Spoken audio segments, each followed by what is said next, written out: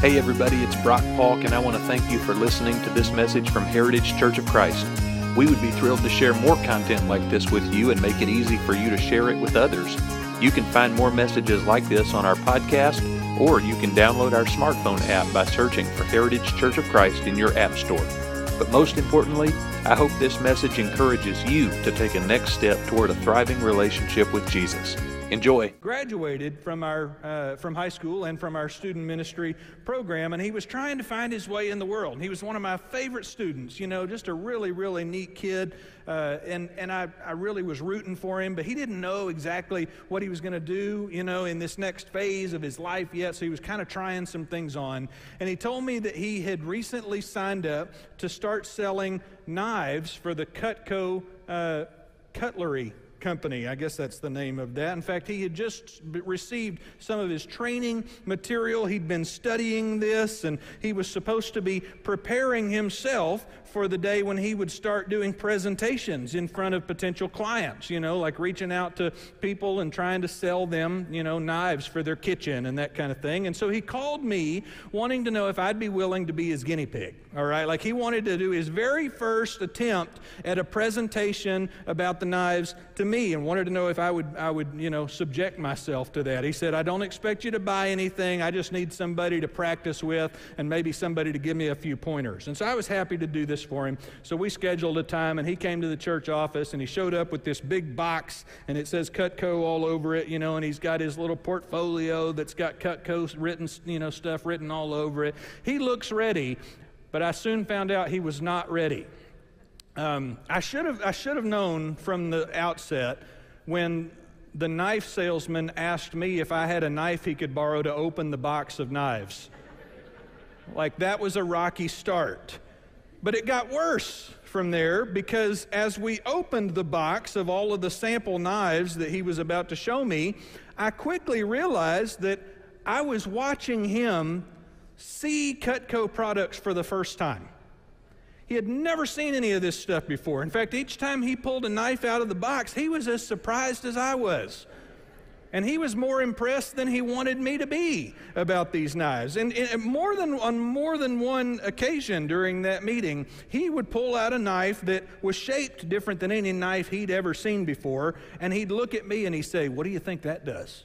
What do you think this is for?" And so it was a good time for me to give him a few pointers on some things he could do to kind of, sharpen up to get ready for these knife presentations. Sorry, that just came to me. Thank you, Holy Spirit, right?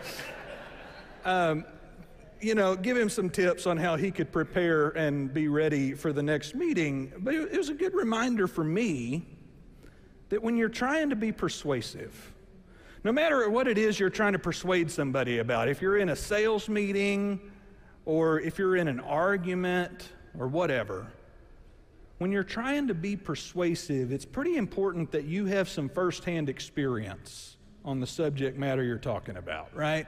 Like if you're trying to convince somebody to buy something, if you're trying to convince somebody to believe something or to join a cause, then you need to have some working knowledge about the subject yourself. Now, for the past few weeks here at Heritage, we've been talking about creating opportunities to share the hope that comes from our faith in Jesus. There are some Christians who have a gift for this, who have a unique spiritual gifting from the Lord where they have been selected, they have been chosen to receive the gift of evangelism. And every Christian has different gifts that the Lord gives, but some people have the gift of being able to share their faith in really bold and public ways and stuff like that. But every Christian has the privilege of getting to share their hope when opportunities present themselves in their relationships. And so for the last few weeks, we've been talking in this series, Surprise the World, about what are some habits that we could adopt to kind of make some of those conversations more natural. What are some habits that we could pick up that would help to inspire some of those conversations so that we could just talk plainly, naturally, about the hope that we have in Jesus. We've talked in the last few weeks about looking for opportunities to bless people with some unexpected kindness. I mean, we're talking about the kind of generosity that gets people's attention and makes them lean in and ask themselves, why would they do something that nice for me? Why would they do something that overly generous or overly hospitable for me? We talked in this series about looking for chances to share table, to share a meal with people who have a different life experience, a different background, a different point of view or worldview than you do, because eating together creates a powerful experience for relationship. It creates opportunity for deep conversation and deep connection with other people. We talked about last Sunday listening to the guidance of the Holy Spirit and trying to figure out how to join what God is already doing in the world around us, because we are convinced together that God is already in the process of drawing people to himself. And so we talked about asking God to show us how we could be a point of connection for people who are looking for God. Those are some of the habits that we've already discussed. But today I want to let you in on a little bit of a secret about this entire series. See, in this particular series, I kind of buried the lead, like I took the main point and I hid it down here close to the end. Because in this series, the truth is, this list of habits is not just something that I made up or came up with on my own. What we're talking about in this series is adopting the radical habits that we learn from watching Jesus. We're talking about the kinds of attitudes, behaviors, characteristics. We're talking about the habits that Jesus employed in his own life. You see, Jesus was constantly on the lookout for ways to bless people, looking for opportunities to do something extravagant to help somebody else. And some of our very favorite stories about Jesus are from moments when he was just looking for a chance to try to do something great for somebody else. There's this story about him being at a wedding and they run out of wine, and he instructs some of the servers who were there to get these big barrels of water, and he transforms that water into wine to keep the party going and to keep the leaders, the hosts of the party, from losing face, in that moment. But also he does it to just kind of help people understand that God is for them, that God cares about them, that God enjoys being with them. Jesus was always looking for ways to bless people extravagantly, but he was also constantly sharing meals with people who were nothing like him. In fact, there were so many stories. There's so many stories in the stories about Jesus' life, so many episodes when Jesus is eating with people that nobody else expected him to hang out with. A lot of people thought he shouldn't hang out with. He was hanging out with people that were nothing like him, and in the process, those people who were nothing like him found out that they liked him. Like, this is how Jesus did life. And he was constantly, regularly spending time one-on-one in solitude, in prayer to God, trusting that God's Holy Spirit was going to give him guidance on what to do next. He was connecting to the Father and asking the Father for strength and wisdom and guidance. And these are the habits that characterized Jesus' way of life. And so what we've been talking about in these messages together is giving the world a little bit of a window into what it would be like if they could meet Jesus in the flesh. But that means if we're going to show the world what Jesus is like, we got to have a little bit of firsthand knowledge ourselves, right? Like, we got to have some awareness ourselves, some personal experience, some firsthand experience of what Jesus was like, or just like the Cutco salesman, we won't have anything very meaningful to share. But the good news is this is not a new concept. In fact, I believe that knowing Jesus, getting to know Jesus, has been what Christianity has always been about. And I've got a passage of Scripture I want to show you this morning that's going to help to explain more in depth about what knowing Jesus means and what it doesn't mean. And I'm thrilled to show you this because in this passage, it's going to talk to us about setting aside some of the peripheral distractions of religion so that we can get laser focused on the real objective of our faith. So if you've got a Bible with you, or maybe the Bible on your phone or on the Heritage app on there, I would love for you to join me in the New Testament book of Philippians chapter 3. It's right in the middle of the New Testament portion of your Bible. And what you need to know about Philippians is that Philippians is an ancient letter. Okay, it was a piece of mail, a piece of correspondence that was written from one guy, a Christian missionary named Paul, 2,000 years ago, and written to a group of Christians that he knew personally in Greece. All right, and so we call this part of our sacred scriptures, but we don't call it that because God handed it down, this manuscript pre-prepared from the heavens in order for us to just be amazed by it. We call this part of our sacred scripture because God was working in the life of its author and its recipients. Okay, God was working in Paul's life and transforming Paul into something new, and Paul was sharing his own spiritual experience and his journey and his wisdom through his preaching and his writing. And so in Philippians chapter 3, what happens here is that Paul is warning his Christian friends, based on his own experience and knowledge and wisdom, he's warning them not to get distracted or preoccupied with the markers of religion. He talks about how some people are inclined or tempted to put their spiritual confidence in their religious accomplishments. All right, some people, and this has been true throughout history, some people find comfort in trying to get all the aspects of doing religion right.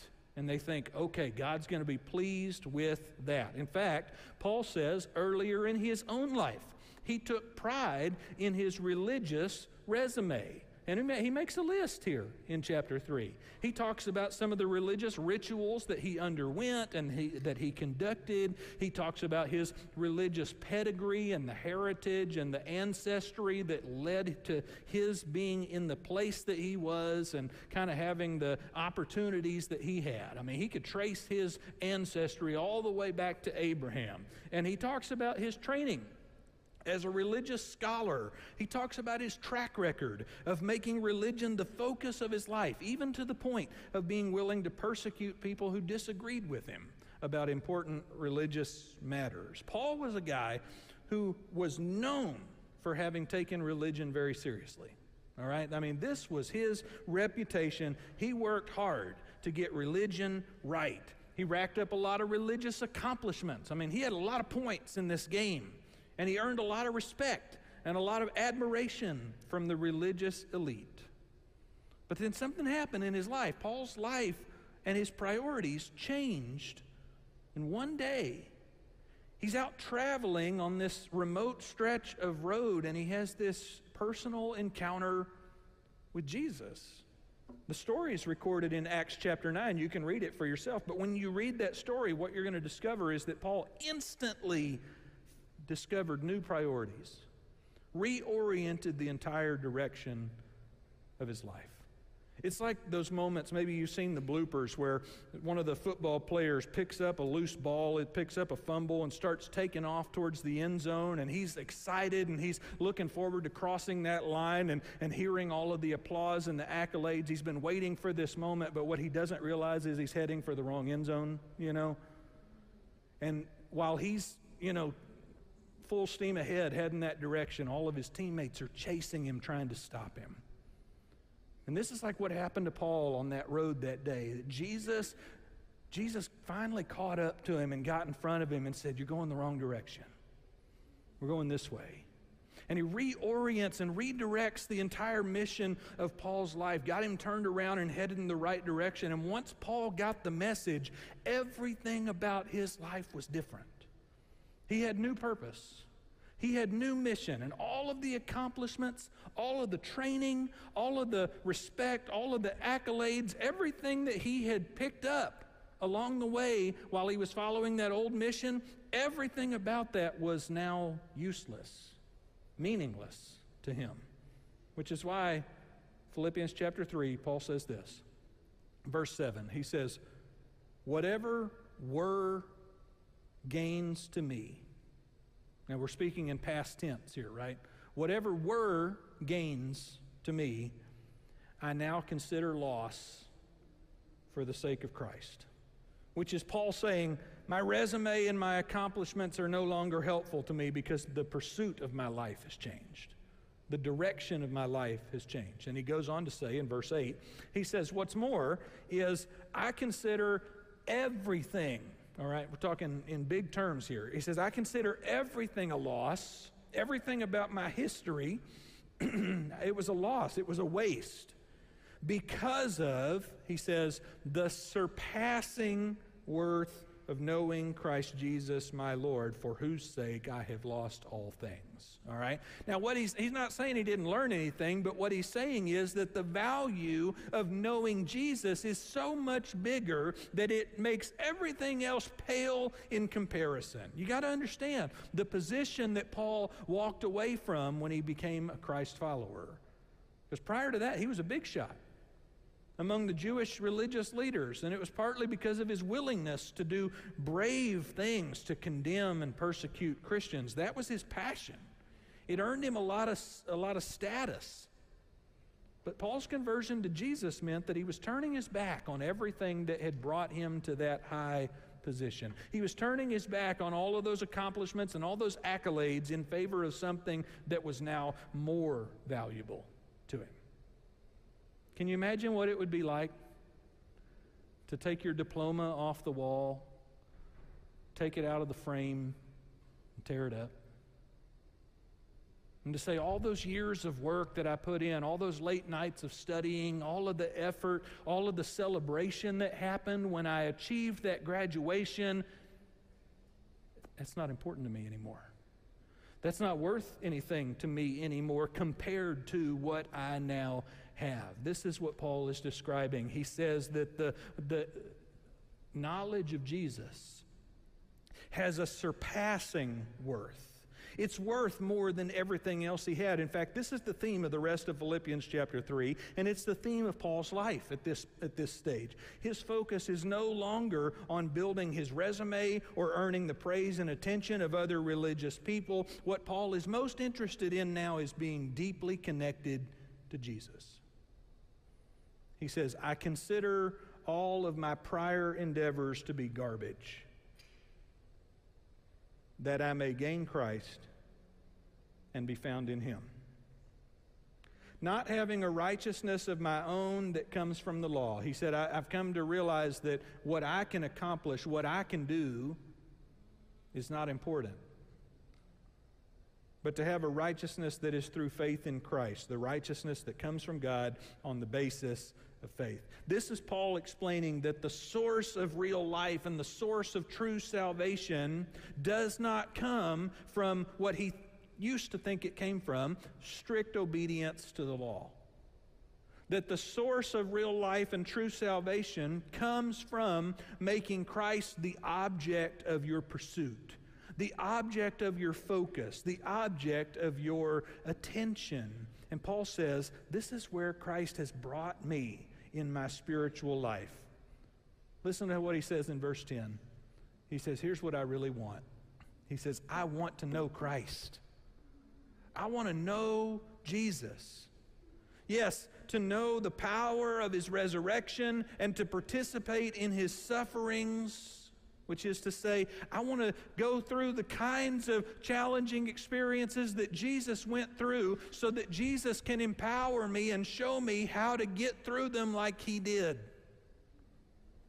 I want to know the power of his resurrection and participation in his sufferings, becoming like him in his death, or even to the point of death, he says. And so somehow attaining to the resurrection of the dead. He says, I want to live like Christ. And if necessary, I want to die like Christ so that I can be raised like Christ. But then, and this is the last verse we'll read together. Then he says, but I'm still on this journey. And I'm not done growing. I'm not done learning. I'm not done coming to know Christ. He says, not that I have already obtained all of this. And you got to understand, at this stage in Christian history, I mean, we're talking 2,000 years ago, at this stage in Christian history, Paul was probably the most learned, the most well-traveled, the most, prolific preacher in all of Christendom. Almost everybody at this time, almost everybody who was a Christian knew who Paul was. And most of the people who were Christians could trace their conversion back to Paul. They would have said, Paul taught me about Jesus, or somebody who Paul taught about Jesus taught me about Jesus. You know, like a lot of people knew who Paul was. He was a big deal. And yet he says, I have not already obtained the level of knowing Jesus that God has in mind for me. Not that I've already obtained all this or have already arrived at my goal, but I press on. He says, I keep on going to take hold of that for which Christ Jesus took hold of me. Which is such a beautiful way to say that. Because what he's saying is, he's reminding us that it was Jesus who started this process. It was Jesus who began this transformative work. It was Christ, Paul says, who took hold of me so that I would reach out for him. It was Christ who captured me, engaged with me, so that I would engage in getting to know him. How many times did I sing the songs growing up that says, I love Jesus because he first loved me?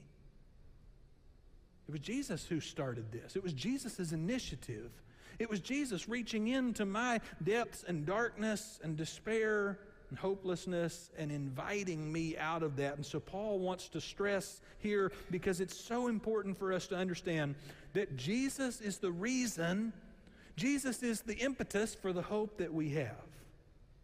Now, you've heard us say that before. You've heard us say Jesus is the reason for the season, you know. Like that's a common phrase, especially around Christmas time that we just wrapped up. But this is one of those truths that we have to hear more than once to let it absorb, to let it really take effect and take hold in our hearts. Because when Paul says Jesus is the reason for the hope that we have, he's saying that our hope does not come from our church membership. Our hope does not come from our accurate performance of religious ritual. Our hope does not come from getting worship just right. Our hope does not come from our religious resume. Our hope does not come from any of the accomplishments that we achieve in God's name. Paul has come to understand that the hope we have to share, comes exclusively from Jesus to us. That it's a gift. But that it's not just about what Jesus does for our hope of an eternal life. It's not just about Jesus' death, burial, and resurrection that make eternal life available to us. Paul says, I'm coming to appreciate the treasure of knowing Jesus now. And this is in the present tense. He's still living at the time he writes this, you know, and he says, I'm coming to appreciate the treasure of knowing Jesus currently, actively, to understand something about the life Jesus lived and the example he shared and the truth that he taught.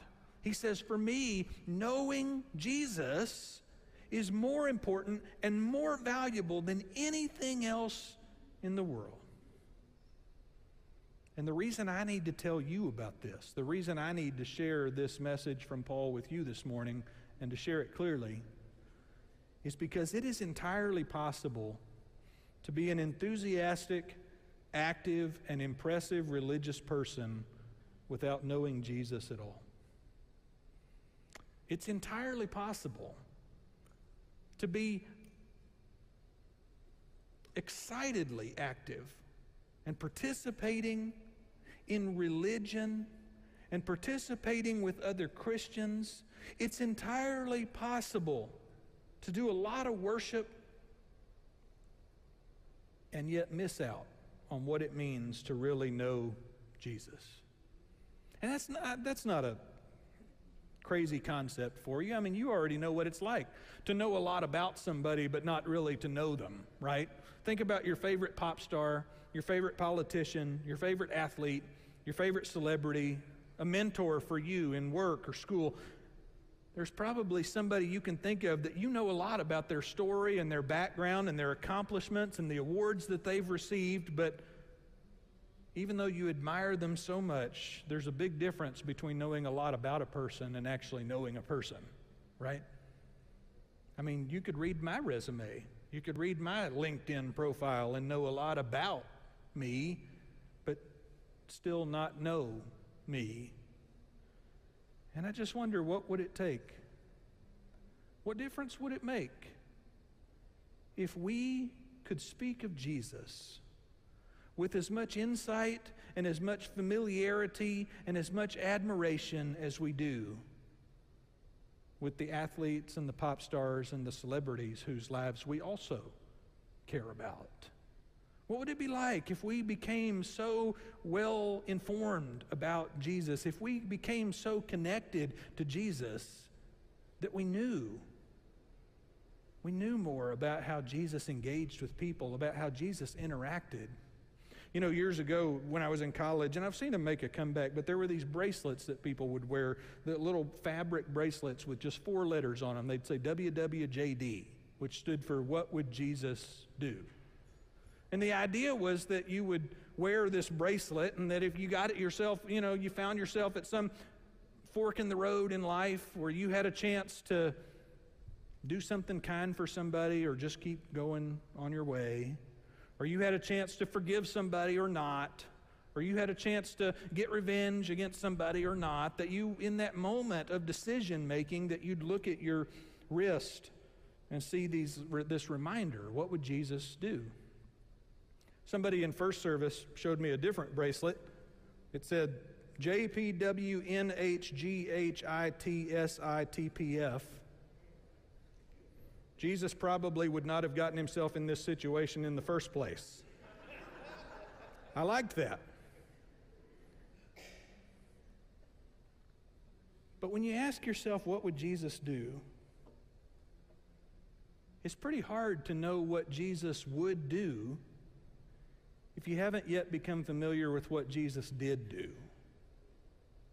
In fact, I would say it's impossible to accurately predict what Jesus would do in your situation if you aren't familiar with what Jesus did do in his situations. But if you dedicate yourself to learning Christ, if you dedicate yourself and focus your attention on learning Christ, that's the way to become more Christ-like. In fact, I want to suggest to you this morning that the most effective thing you could do to share your faith would be to study and imitate the habits of Jesus. The most effective thing you could do to share your faith. And remember, I'm asking you to think about some specific people that you love who don't have the same kind of hope that you do. The very most important, effective thing you could do to share your faith with those people you love would be for you to learn to imitate the habits of Jesus. And thank goodness we have opportunity to learn. I'm going to suggest to you this morning that as we study our way through some of these holy scriptures, these sacred texts, that we should focus particular attention on the stories that are recorded in Matthew, Mark, Luke, and John, because those are the accounts of the life of Jesus. All right? Every bit of this is valuable. Every bit of this is important, but it's important when we read it through the lens of Jesus.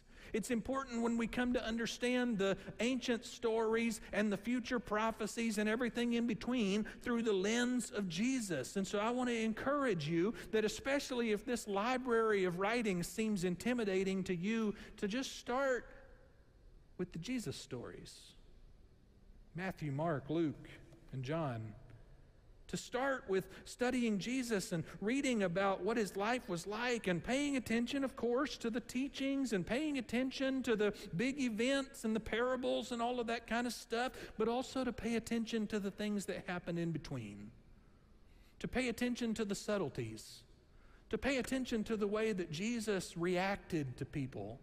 To pay attention to the way that he prioritized his time. To pay attention to how Jesus behaved and engaged when he was tired. To pay attention to the way Jesus responded to interruptions and inconveniences in his life. To pay attention to how human Jesus was. but how he was such an exemplary human. I want you to pay attention to how Jesus interacted with people. Listen to the stories. Reflect on the stories. Ask God to help you understand what Jesus' character and habits and demeanor were like, so that you could try to imitate that in your own life. And pay attention to other people who have spent time reflecting on this. There are thousands and thousands of resources that I could recommend for you, and so it's hard to go wrong. There's lots of different studies on the life of Jesus. But if I was going to recommend a book just off the top of my head for you, I would recommend an older book that's by one of my favorite authors, Philip Yancey. It's called The Jesus I Never Knew. If you're a reader, and you want to listen in as somebody else reflects on the life and character of Jesus, then that's a good place to start. And there's lots and lots of other options. But I also want to tell you or remind you, we've mentioned it from this stage before, about a new opportunity, a new resource that's available. And that is this show that's out right now called The Chosen, which it's in its 4th season right now, and it's an episodic look at the life of Jesus. And it's not following word for word any one of these particular gospels in chronological order. If that's really important to you, you need to know that going in. But it's the result of people who care about these stories, who have reflected and prayerfully asked, what would it have looked like when Jesus engaged with people who were forgotten by the rest of society? What would it have looked like when Jesus recruited simple, ordinary people to be his followers? What would Jesus' facial expressions have looked like when he had a hard day or when he was tired? We may not be able to see Jesus face to face like Peter and James and all those original disciples did, but thank God we still have opportunities to get to know Jesus. We have the chance to get to know Jesus.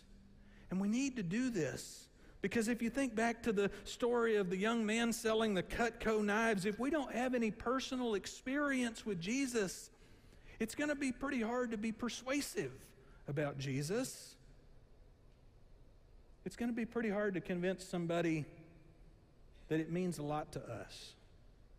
And I believe what the world needs from the church most right now is for us to show them an accurate representation of what Jesus is like. You remember in kindergarten, every couple of days or every couple of weeks, your teacher would announce that glorious opportunity to bring from home one of your favorite toys and to share it with the rest of the class. And we called it Show and Tell Day. Historically, the church has been pretty good at the telling part when it comes to sharing Jesus. But we haven't always majored in the showing part. And I think we've tripped up there. In fact, I've been listening to a lot of different scholars and academics and theologians who are talking about some of the challenges and difficulties that the church today is facing in the world. One of those voices that I admire is a guy named Russell Moore, and he recently wrote about some of the hardship that the church in America particularly is facing, talking about people who are walking away from church or people who never have been connected to the faith and aren't really interested in giving it a try. And here's what he wrote. And I want you to hear this quote. He says, "The reason the church in America is struggling the way it is, struggling to retain and attract more people." He said, "It's not because people think the church's way of life is too demanding or too morally rigorous. He says it's because most people have come to think that the church itself doesn't believe its own teachings. Most people have come to believe that we don't really think this story is important or true. And I think it's time we surprise the world. I think it's time we surprise the world by beginning to demonstrate the kinds of characteristics and habits and attitudes and responses that make Jesus so appealing to us. I think it's time we start surprising the world with genuine love for people who are nothing like us. I think it's time we start surprising the world by being accepting and hospitable and receptive long before anybody says, "Teach us how to live." Teach us what you believe we should do with our lives. I think it's time to surprise the world by being good at forgiving, which is kind of a trap because you can't become good at forgiving unless you've practiced forgiving a lot, right? Like that's a whole different sermon, I know. But you can't become good at forgiving until you've practiced forgiving quite a bit. And I think it's time we surprise the world with that. I think it's time we surprise the world by being people who like to have fun, the way Jesus liked to have fun. People who aren't dour and down in the mouth, but people who are happy and joyful and pleasant and peaceful. I think it's time we surprise the world by being the kind of Jesus imitators that people surprisingly discover that they like, that they want to be closer, they want to draw nearer and not push further away. Boy, if we got to know Jesus, if we got to know the character, the attitude, the heart, and the demeanor of Jesus, and we started living like that, I think the world would be surprised. But I think we'd be surprised too at how that's been what the world's been longing for all along.